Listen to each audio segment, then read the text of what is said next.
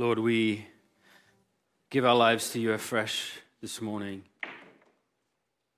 And we live under such an incredible blessing of your incredible, overwhelming love. We're thankful that we get to freely worship as we do. And we ask, oh God, that you would continue to shape our hearts.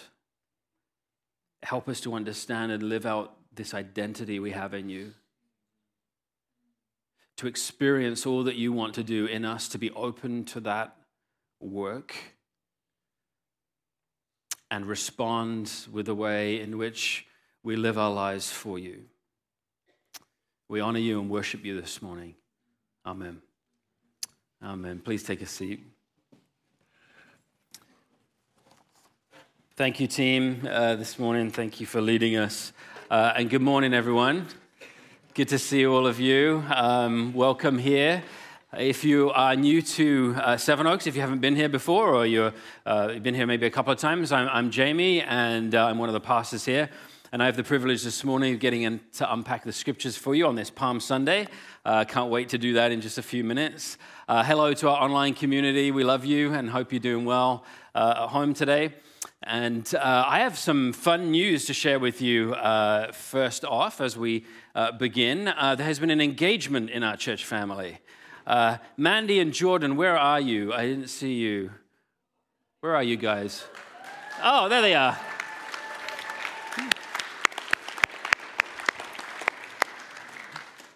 I'm blinded. I can only see outlines up there, but when I do that, I can see you. So congratulations. We are so thrilled for the two of you. We are going to be praying for you that as you enter this new season of life, that God blesses you and that you get to take in all of the richness of this exciting season. So we love you and congrats. Excellent. All right, church family.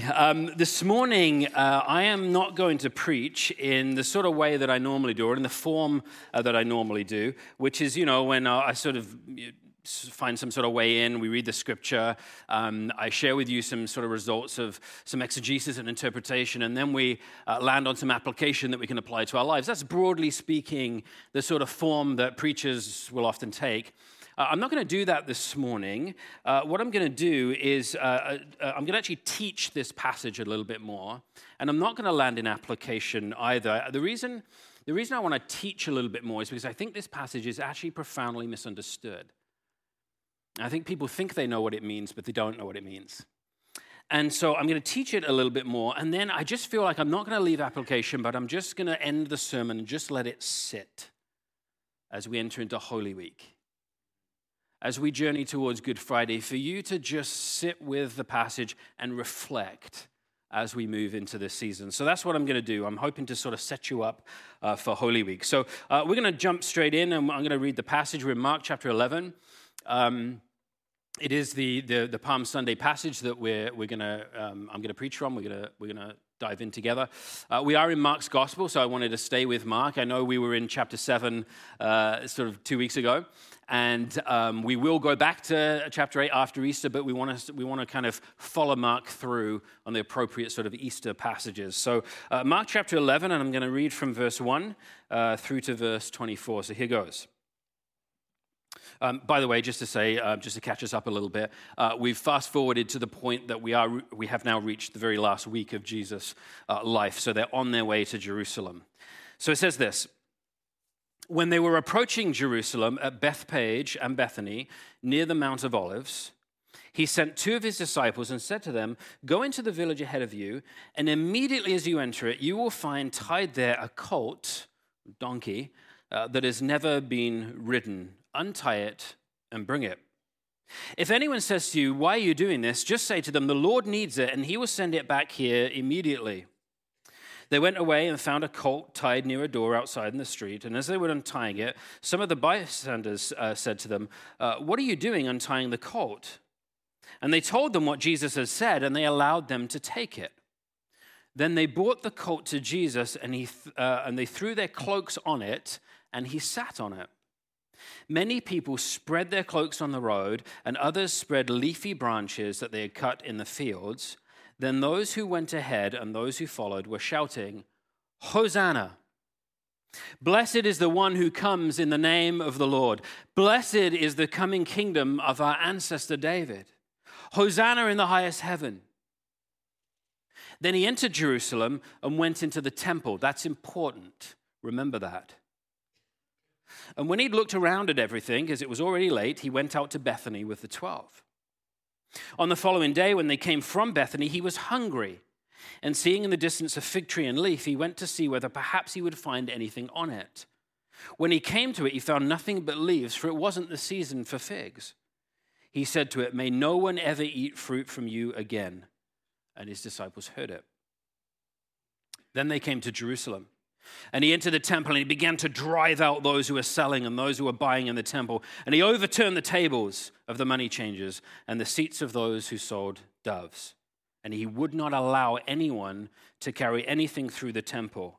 He was teaching and saying, "Is it not written, 'My house shall be called a house of prayer for all the nations'?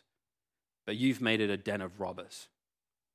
And when the chief priests and the scribes heard it, they kept looking for a way to kill him. For they were afraid of him, because the whole crowd was spellbound by his teaching. And when evening came, Jesus and the disciples went out of the city. This is a different Jesus, isn't it? Verse 20, in the morning as they passed by, they saw the fig tree withered away to its roots. And then Peter remembered it and said to him, "Rabbi, look, the fig tree that you cursed has withered." And we'll actually just leave it there. We have just read, or I've just read to you, some very, very, very well-known words and a really, really well-known passage. And all across the globe, faith communities and churches will read this passage on Palm Sunday, 7 days prior to Easter, and have done so for centuries. This is the Palm Sunday passage. And just like angels and shepherds and wise men and an inn is synonymous with Christmas, and just like the cross and the resurrection are synonymous with Good Friday and Easter, so the triumphal entry, and to a lesser degree, the fig tree and the temple incident, are synonymous with Palm Sunday. But I feel like out of all these passages, this is the least understood. We get Christmas, we get Good Friday, we get Easter, we kind of get Palm Sunday. In fact, as I've said, I'm going to preach it in a way that maybe you've never understood this passage before, and you may disagree with me, and that's okay. The part that I think that we've misunderstood is this cleansing, and I do it in brackets, this cleansing of the temple. I think we've misunderstood what that means. For many of us, we have Bibles, and in our Bibles, at the beginning of every chapter or the beginning of every paragraph or few paragraphs, we often have titles, right? Moses receives the Ten Commandments. Jesus feeds the 5,000. Jesus is crucified. You know those titles that we have? Well, probably many of you have Bibles that at the top of this passage, it says something like, Jesus cleanses the temple. I'm going to tell you, I don't think he did. I think that's wrong. And before anybody gets upset, I'm just assuming that everybody knows those are not part of inspired scripture, right? We added those. All right, the titles weren't part of what the Holy Spirit inspired. Just like chapters and verses, they weren't inspired either. We added those later, and they're really helpful. They help us to find our way around. But this is not part of inspired scripture, just in case anyone thinks Jamie's going off the deep end. I'm not. I think that title is an unfortunate one, and I don't think that's what's going on. I don't think he's righting some wrong. I don't think he's trying to reform or cleanse or fix what's going on in the temple. I don't think he's doing any of that. I actually think he's bringing disruption. I actually think he's getting in the way of the temple. He's getting in the way of the sacrificial system. He's getting in the way of everything that the temple represents. He's not making it all nice again. A lot of people understand it this way, and have maybe heard sermons this way, that, the money changers were ripping off the poor, or they're ripping off the people, and they're exchanging money, and the people, and they were lining their pockets and getting rich, and the people were getting poorer, and Jesus is really mad because that's an injustice, and so he turns over the tables of the money changers because what they're doing is wrong. I don't think that's what he's doing at all. I don't think that's really the point in the slightest. Now, it is true that Israelite people from all over the known world would travel to Jerusalem several times a year for different feasts and festivals. They did that. And so if you were coming from Galilee or somewhere, it would make absolute sense that you're not going to drag along, an animal that you're going to sacrifice at the temple. You might as well just buy it when you get to Jerusalem, right? I mean, that just makes sense, and they did that. It is also true that you were not allowed to use Roman or Greek coins in the temple when you bought your animal or paid your annual temple tax. And the reason is because they had idolatrous images on them. So a lot of the Roman coins would have a head of Caesar on it, and a lot of the Greek coins would have some kind of Greek god or something, and this was profane currency, according to the Jews. So they had to exchange it into the good old temple shekel. So what they would do is they go to the money changers, they give them their Roman and Greek coins, and they would be exchanged into the temple shekel, and then they go and pay their temple tax or buy their animal. So the money changers were actually enabling worship to happen. They were providing a service that enabled the sacrificial system to occur. Now, they charged a surcharge. Well, of course they did. If you take a fistful of Canadian dollars and you go over the border, you have to exchange it for, I know most people use cards, but back in the day, and you want to change it into American money, you have to go to a bank or somewhere and you exchange it, and they're happy to do that, but they're not going to give you the best exchange rate. They're going to make money off you. Of course they are. They're not a charity, they're a business, they're out to make money. And so they did charge a surcharge, and that was okay. However, it is also true, and we know this from ancient sources, that they did rip people off. They did do that. Sometimes they absolutely fleeced the people. So if that's your understanding of the passage and you've had it preached in that way, it's not wrong. They were doing that. Jesus was probably upset about that. It's an injustice. I'm just saying I don't think it's the real main point. I think it's a side point that was also good that Jesus was doing, but I don't think that's why he turned the tables over. Some of you have also understood a good interpretation of this is that we shouldn't buy or sell things in church because it's the place of prayer. And we profane the place of prayer. Jesus said, this is supposed to be a place of prayer for all nations, but you've made it a den of robbers. And so, when in the past, when we've had big concerts and things like that, and the band has sold CDs and people have been a little bit upset, we shouldn't be buying and selling in the church. Again, I don't think that's the point at all. In fact, I think that's an adventure in missing the point. That is not what this passage is about. I don't think Jesus was cleansing the temple. So what was he doing? Well, I'm not going to tell you yet. You're going to have to wait a minute because we haven't done the triumphal entry piece yet. So I'm going to start with the triumphal entry, then we have the fig tree piece, then we have the temple cleansing piece, and then we have a return to the fig tree again. So let's dive in, and I'm just going to get you to breathe in and lean in with me because this is teaching more than preaching, and so don't fall asleep. But we know a little bit of history, but it's really, really important that we get this, I think. About 200 years before the events of this passage, it was actually about 175 BC, some events occurred that Jews today celebrate in the celebration of Hanukkah. You've probably all heard of Hanukkah. And they're celebrating something that happened in 175 BC. Now, we know from the scriptures and we know from just history that the Assyrian Empire took over Israel in 722 BC and took them off into exile. We know from the Bible and history that the Babylonians took over from the Assyrians, and in 586 BC, they took the southern kingdom of Judah into exile. We know that. We know from the Bible and from history that eventually the Persian Empire took over from the Babylonian Empire. And you read about that in the latter part of Daniel, you read about in Haggai and Ezra and Nehemiah and so on, and the Persian Empire was the powerful empire. We know, not from the Bible, but from history, that the Persian Empire eventually fell to the Greek Empire. And Alexander the Great, when he was conquering the world and flexing his muscles and all that stuff, that happened after the end of the Old Testament, but before the beginning of the New. And we know that some years before the birth of Jesus, the Romans took over fully from the Greeks, and the Roman Empire was the dominant world empire and stayed so for hundreds of years. We know that stuff.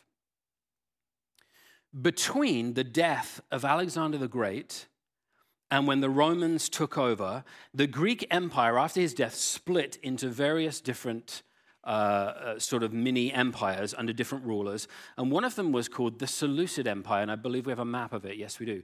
That's the Seleucid Empire.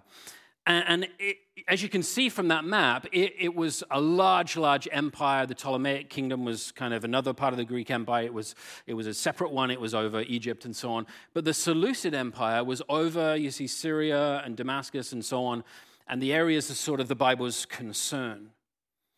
And in 175 BC, a man named Antiochus Epiphanes took the throne, and he was your pretty typical despot, and he severely persecuted the Jews.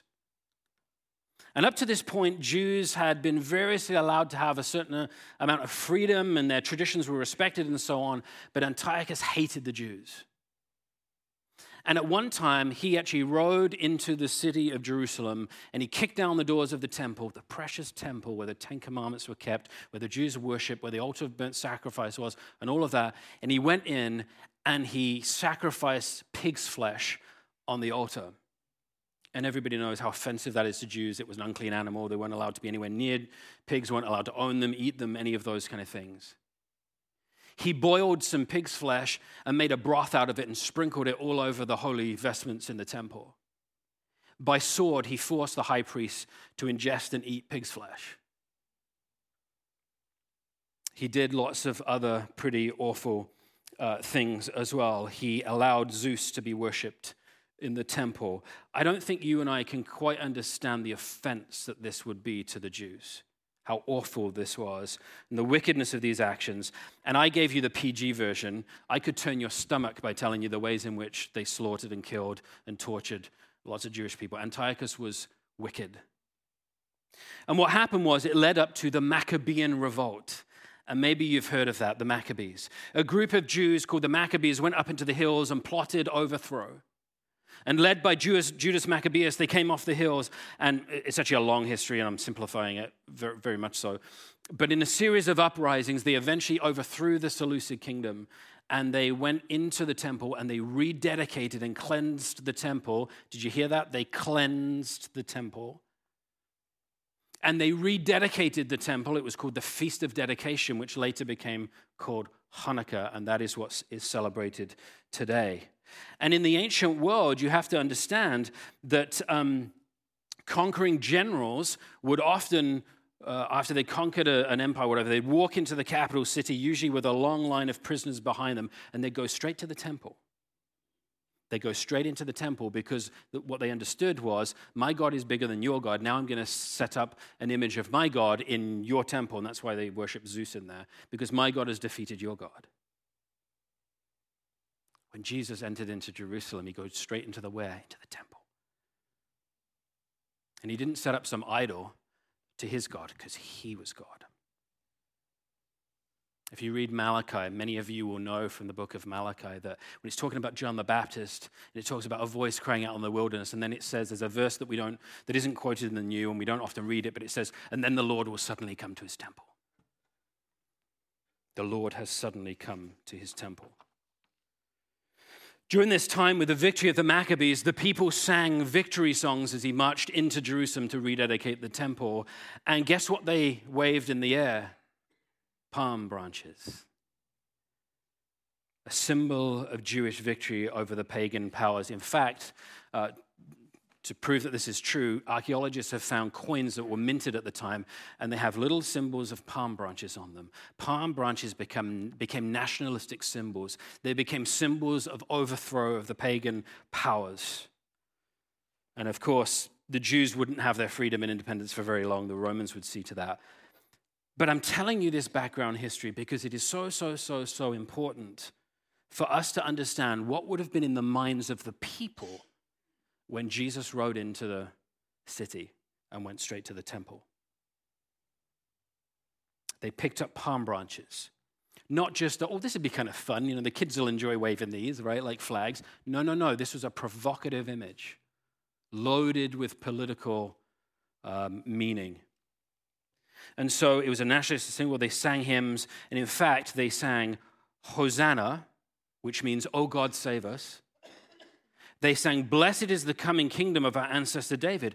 There's no doubt what they were expecting to happen, what they thought was going to happen here. They knew who Jesus was, and they expected the Messiah to come and do a very specific thing. They were looking for a national liberator.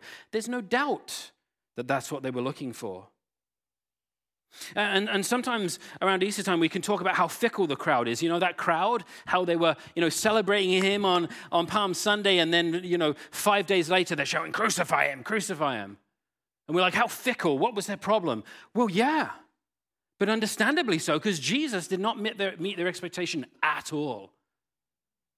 Here's another messianic pretender that failed. He just gave himself over to be beaten and killed. Like, what's this about? I'll crucify him. He's just another one of these pretenders. Fickle crowd, yes. But understandably, he was another failed attempt. And sometimes I wonder, is that some of what was in Peter's mind when he denied him 3 times? Oh man, I thought this was going to work out. It didn't. I don't know him. I got to get out here. Maybe. However, there's some differences. Jesus didn't ride on a war horse. He rode on a donkey. And the reason he rode on a donkey was partly to fulfill the prophetic word of the Old Testament prophet Zechariah, and partly to send a message that he wasn't coming in like the worldly kings and generals and liberators, but he was coming humbly. So the triumphal entry was rich with symbolism and religious and political fervency and nationalistic sentiment and messianic expectation, with the Maccabean revolt in the background, and once again the picking up of palm branches and all that meant, and the laying down of cloaks, which is, by the way, is what they did to King Jehu in the Old Testament. They absolutely expected him to be a king and to ride in victory. This stuff had very specific meaning and symbolic value to it. And Jesus was both using that, in a sense, because he was a conquering king. He was coming in victory. So Jesus used that, but he also changed it. He also sent counter messages, such as the donkey, to present his vision of the coming kingdom. The triumphal entry, or maybe we could call it the a-triumphal entry. So what about this cleansing of the temple? Well, the first thing to note is that the temple incident is bracketed, it sort of has parentheses around it, by 2 fig tree incidents. And that's really, really important. They leave Bethany, they make their way towards the temple, and Jesus is hungry, and he sees a fig tree, and he goes over to see if it has fruit. It doesn't, it's just leaves, and so he curses it. Then we have the temple incident, and then right after, Peter walks past and says, oh, remember that fig tree, Jesus, that you cursed? There it is. Look, it's withered right down to its roots. Trees don't usually wither so quickly. It's withered right down to its roots. This is really, really, really important. It brackets the sandwich in the middle, and it's going to help us understand it. We'll come back to that at the end. I already said I don't think it's a cleansing. I don't think Jesus enters the temple to reform it, to make sure the practices, are in keeping with the law, to renew the priesthood, to correct what was wrong. That's the kind of thing Josiah did and Hezekiah did in the Old Testament. Cool, that was good. But that isn't what Jesus did.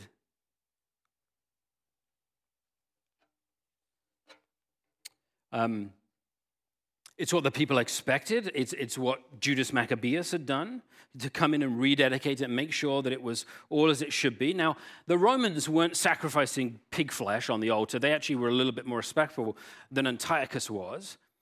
But there was a whole bunch of reasons that we could say the temple needed reforming. I mean, for one, if we just want to use our passage, there were people ripping off the worshipers, for sure. So it begs the question, what else was up?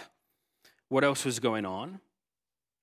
And so the ruling elite, we know, the Sadducees, were often currying favor with Rome. I don't think we have any reason to doubt that there's all kinds of corruption going on. So did the temple need reforming? Absolutely. I'm sure it did. But did Jesus do that? Absolutely not. No, he didn't. Jesus goes in, he upends the table of the money changers, he drives them out, he stops people being able to come through, and scholars think that was probably coming through with, the ceremonial washing jugs and things like that. So he actually got in the way of worship. He stopped worship. It'd be like storming onto this stage and like smashing Matthew's guitar or something. That would be horrible. But he actually stopped worship. He disrupted it. He got in its way. That's what he was doing. He didn't cleanse it. He didn't reform it. And presumably, after he left, they picked up the tables. They gathered the coins that had fallen on the floor. They put them back on the table. They calmed everyone down, and they just carried on. So if it was a cleansing of the temple, if it was a reform of the temple, it wasn't a very good one. He stops it being able to function. And I imagine the disciples probably looked at each other and thought, what was that? Was it because he didn't get figs for breakfast? Jesus was hangry. Mental note, we'll bring him a snack next time. Maybe he won't get so mad. No, if Jesus was only concerned about the money changers ripping people off, he would have turned the tables over and driven them out. Wait a second, he did. He did, yeah. But did you notice what else he did? He drove out the buyers. They weren't doing anything wrong. The passage says he drove out the sellers and the buyers. He was disrupting what was going on. This was a disruption of Israelite worship, not a punitive reform of those committing economic sin. I think rather than understanding this as a temple cleansing, a better title would be an acted parable of destruction. An enacted parable, and there are Old Testament examples of this, such as Ezekiel, where instead of the prophet prophesying the word of the Lord using words, they would do prophetic actions that sent the message. And I think that Jesus is in the long line of doing prophetic actions, acting out a parable of the coming destruction of the temple and all that the temple represents. In fact, in chapter 13, 2 chapters from now, the disciples are going to say out on the Mount of Olives, oh, look, Jesus, isn't the temple cool? Look how wonderful it is and all those stones. And Jesus is going to say, you know what? Not one stone is going to be standing on another. Like he told them 2 chapters from now, it's going to be destroyed. It's going to fall down.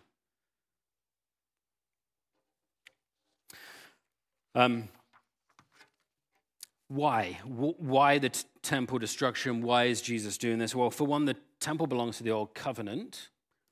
Jesus is about to give his life as a ransom for many, his blood as a once-for-all sacrifice. Why on earth would he go and cleanse the temple and enable the sacrificial system to be reformed, knowing that in 5 days he's going to go and hang on a cross as the once-for-all sacrifice, rendering the sacrificial system completely obsolete? Like, why would he do that? It would make no sense.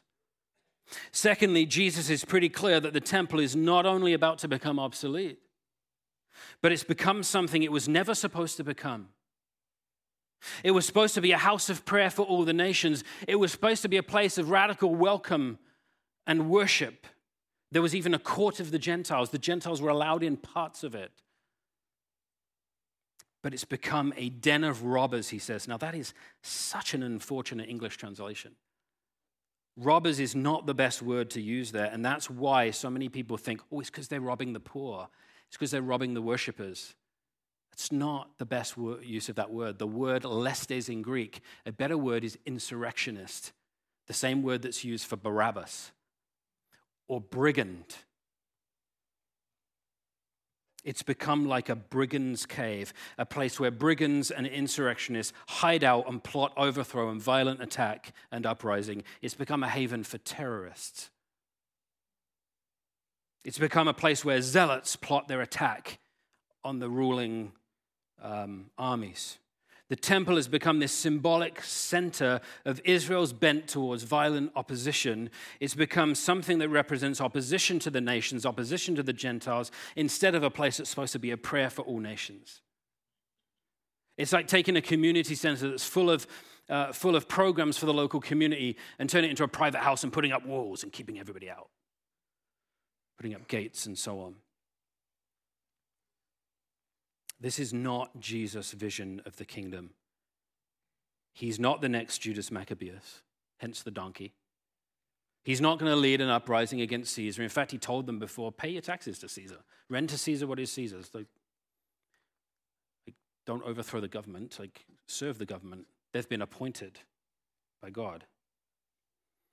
So he's not leading an uprising against Caesar. The walls of the temple are going to need to crumble if God's people are once again going to become all that God intended them to be. When Jesus dies, the temple curtain is torn from top to bottom. And who's the first person that says, oh, he was the Son of God? The Roman centurion, a Gentile, right? The temple needs to go if the Gentiles are going to be blessed. Because right now you've made this a haven for Israel, and it's a brigand's cave, and you're just wanting to fight against the Romans, the zealots. I'm not here to do that, says Jesus. In Luke's account, we read Mark's, but in Luke's account, Jesus is on the road towards Jerusalem, and he stops and he weeps.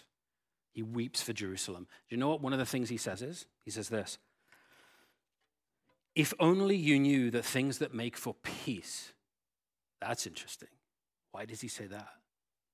If only you knew the things that make for peace. But now it's hidden from you, he says. And then he begins his prophecy about enemies surrounding you and hemming you on every side. Destruction is coming. And then finally, the fig tree incidents that sandwich the temple event.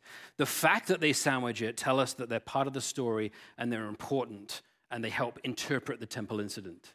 Otherwise, they're very random stories to insert in the Bible. Like if we think it's just about Jesus being hungry in a fruitless tree, then why is it in there? It's not about that stuff at all. And if it was, isn't Jesus a bit petulant? He's mad because he's angry, so he curses a tree. That can't be it. And surely Jesus, who's 33 years old, knows at this time that this is not the season for figs. I think Jesus would know that. So that's not what this is about. It can't be about that. No, what it's about is the fruitless nation of Israel. The fig tree had long been a symbol of Israel. Hosea and other places compare Israel to a fig tree. This was about a people that God had entrusted to be his people, through whom the blessings would go to the world, to the Gentiles beyond. There are parables where Jesus says, the owner has gone away, he's entrusted you with some of his resources, and when he comes back, he expects that you've done good things with it, but you haven't. You buried it, you hid it. There's parables about that.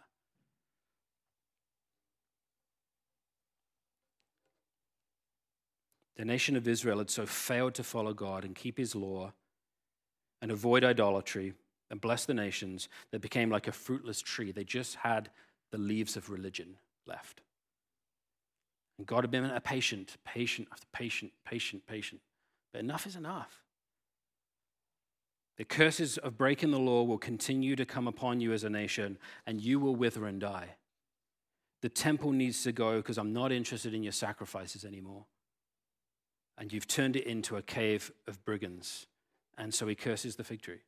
It's going to wither up and die, just like the temple is going to be destroyed. God wasn't even in that temple. Did you know that?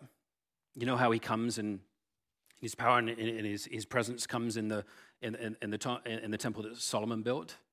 Well, he leaves in the book of Ezekiel. If you read it, he actually leaves. He's gradually, bit by bit, he kind of leaves the temple until he's kind of up. His presence is looking down on the temple, and then he just goes. So God isn't in the temple anymore. And when they built the next one under Haggai, there was no indication in the scriptures that God ever came on that temple. So it was empty. God says, I'm not even in there. I don't care about your sacrifices. You've just made that a cave of brigands. Not interested. And so I think this fig tree thing supports the idea that this temple incident is better understood as an acted parable of destruction rather than a reforming action or a cleansing. It's not about money changes, and it's not about buying and selling in the temple. But, though destruction and judgment are coming, the curse on the fig tree, the curse on the temple, the curse on humanity since the fall will in 5 days move from those places and land on the Son of God. And he will take up that curse, and Jesus will become a curse for us. And that ought to cause us to fall on our knees in worship. That's what he did. So yes, judgment, yes, destruction, but mercy. Always mercy. Always love. Always reckless love. By the way, a few decades later in AD 70, you can read about it, the temple was destroyed by the Romans in the siege of Jerusalem. Apparently the people didn't listen to Jesus. Of course they didn't. They crucified him, right? And so they continued to treat the temple as a cave of brigands. And in the most stupid move ever, they rebelled against Rome and tried to fight against Rome. And of course, they didn't win. And you can read about it, and it's brutal. There's a brutal 5-month siege because the Romans had to knock down some pretty big walls. And they were in no rush because the people were starving themselves inside. And again, I'm giving you the PG version. It's pretty brutal if you read about it. But the Romans eventually, under Titus, the general, who became emperor, they went in and they burned the thing to the ground, and not one rock was on another. And actually, I've been to Rome before, and outside the Colosseum is the Arch of Titus. Titus is the general. And in it, if you actually go underneath I don't know if he's still allowed to or not, but if you go underneath the arch, you can see the relief, and you actually see reliefs from the siege of Jerusalem. You see them carrying off the menorah and all that kind of stuff. It's really sad. But that was when they destroyed the temple, and it's never been rebuilt. It got destroyed because they continued to rebel. They didn't heed Jesus' warning, and it's gone. And I think that the incident, is fair to say, is one of the main events that sealed Jesus' fate. It even said in the passage, now, after that, they look for a way to kill him. Like, you don't speak out against the powers in this world and live to tell the tale. His outspoken denunciation of the temple, Jewish leadership, the prophetic words, the crowds that were following him and claiming to be Messiah, all of this stuff eventually led to Good Friday. And so, church family and friends, we've done far less triumphal entry. Let's wave the palm tree frond things today. And we've actually felt the darkness and the heaviness of this passage. And maybe you're feeling it, and I would say good. I hope you do feel it, because you should. We're supposed to feel that way as we journey towards Good Friday. So may that set you up for Holy Week as you reflect on it. Amen.